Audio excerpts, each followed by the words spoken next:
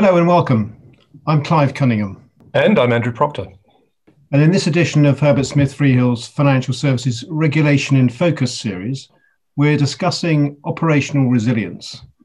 But for the most part, we'll adopt the shorthand of OpRes in this podcast. Well, OpRes is surely one of the most fashionable topics in global regulation. The EU is finalising a new regulation on digital operational resilience for the financial sector called DORA. The US authorities issued guidelines in October last year. The Basel Committee issued principles on OpRes at the end of March.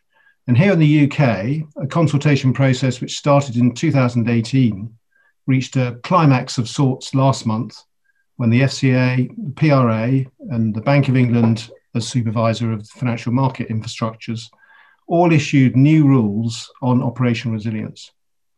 On top of that, the PRA released its rules on the closely related topic of outsourcing and third-party risk management. And outsourcing is a subject on which we already have EBA guidelines for banks and investment firms, an ESMA report, and EIOPA guidelines for insurance. The UK's March OpRes package is made up of 14 different documents and around 300 pages. And all of that means a lot of international firms will need to comply with more than one set of guidelines on OpRes. And unfortunately, the different guidelines come into effect on different timetables. But although there are differences in the detail between the UK, the US, and the EU proposals, the good news is that they're actually very similar in what they require. First of all, you need to identify your most important business services. Next, you've got to assume failure. That is, you have to assume the services will be unavailable, and you test that using some scenario planning. Then for each of the services, you need to set a risk tolerance for the maximum level of disruption you're willing to accept. Most importantly, that'll be a question of how long you're willing to be without a key service or a system. And finally, you need to design a mitigation strategy so you stay within your impact tolerances.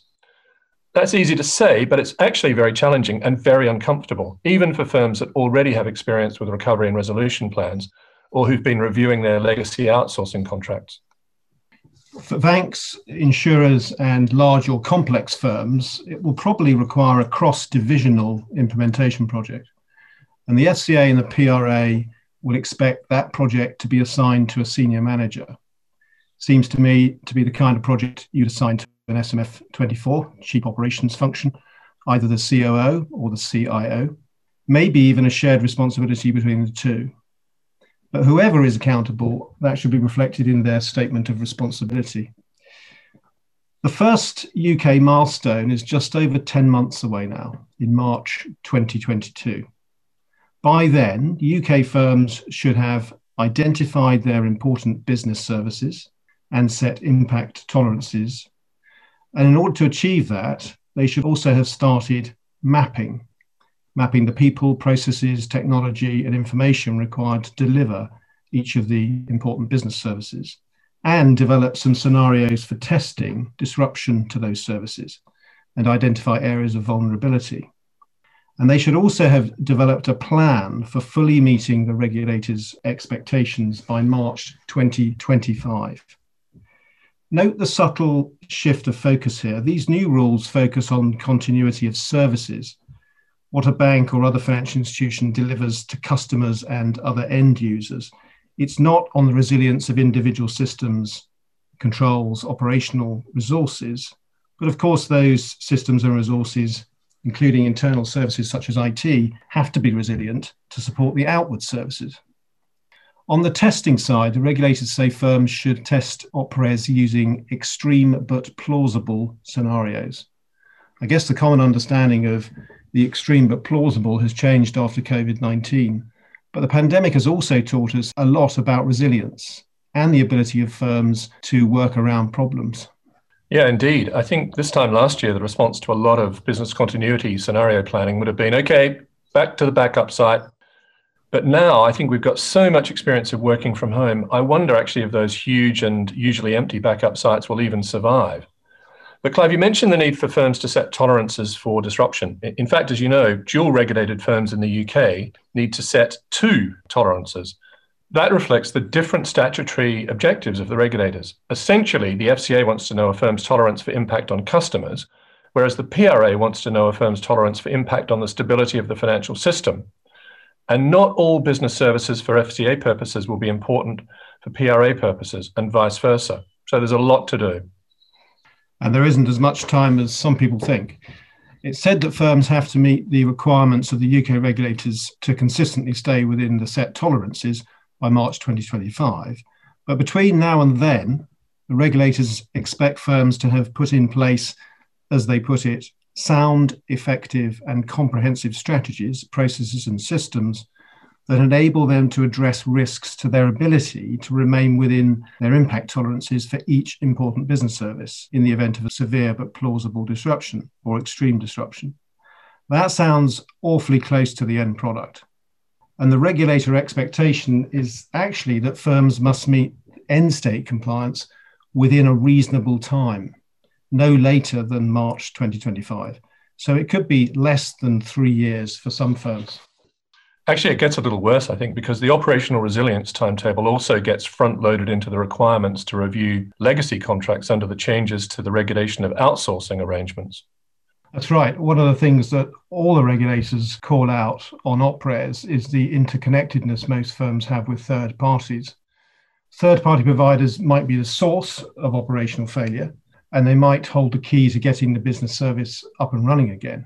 A firm needs to be able to rely upon outsourced providers to give it information about any vulnerability, and it needs to be able to work with the outsourced provider if it's to get up and running again as quickly as possible. Yeah, and I noticed the PRA has said that if a third party won't agree to contractual terms that allow the firm to meet its OpRes obligations, then the firm should report that to the PRA and name the third party. It does. I think that's potentially a very significant addition. The focus of the regulators on third parties may start to change the balance of power between firms and those third parties when it comes to negotiating contractual terms in outsourcing agreements, even those which may not technically qualify as outsourcings under the regulatory definitions. It won't be so easy for the suppliers to say, these are our terms, take them or leave them. Many firms will have been reviewing legacy outsourcing contracts to see that they meet the EBA guidelines on outsourcing. We've certainly seen a focus on renegotiating standard terms so that firms have access to more information and so they can manage a whole range of risks, including cyber, data protection, and operational resilience. And regardless of whether the IT is in-house or provided by an external party, the regulated firm remains responsible for regulatory compliance. There's no get out for firms with the regulator if something goes wrong. So one set of external stakeholders which firms will have to navigate as part of delivering operational resilience in line with regulatory expectations will be these third-party suppliers. The EU's DORA proposals actually include some terms that it would generally expect to see included in contracts with third-party providers, including on subjects like information sharing and termination. I'm expecting more on that from the different regulators. One positive for firms is that the regulators do seem to open to market solutions to obtaining assurance on third parties and their subcontractors to avoid duplication of effort. So, for example, third-party certificates. The PRA expressly encourages this. Well, that sounds like a topic for another podcast, but the whole dynamic between firms and third-party providers is one on which firms will want to keep their regulators informed, at least if they're lucky enough to have a dedicated supervision team. That PRA requirement to name a third party that doesn't cooperate, it's actually a very clever one because I don't imagine any firm will want to go to its regulator to say it can't meet its regulatory obligations because a third party won't agree to provide the necessary support. And Clive, I wanted to come back to one of the core requirements of the UK OpRes proposals, the need to identify important business services. I guess a lot of firms will already have identified critical business services in the context of outsourcing arrangements, but the definition here is different. Important business services are services provided to an end user or customer where if there was a disruption to the service, it would cause intolerable harm to consumers or market participants, or harm market integrity, or threaten the safety or soundness of a firm, or threaten financial stability, or in the case of insurers, could threaten policyholder protection. And firms need to consider all of those potential outcomes and look at the chain of activities that make up a business service and identify which bits of that chain are critical to the delivery of the service. And all of those elements need to be operationally resilient. The regulators say that what's to be included on a list of important business services will vary from firm to firm, and they haven't given a lot of guidance. And it's my guess it'll take a little while for a consensus or consistency to emerge around the kinds of services that firms are including. In some ways, identifying the important business service will be the easy bit. Setting impact tolerances will be more uncomfortable. There might be a range of metrics that a firm uses, but the most important will be time-bound metrics. A time-bound metric might interact with other metrics, say the number of customers affected or the volume of interrupted transactions.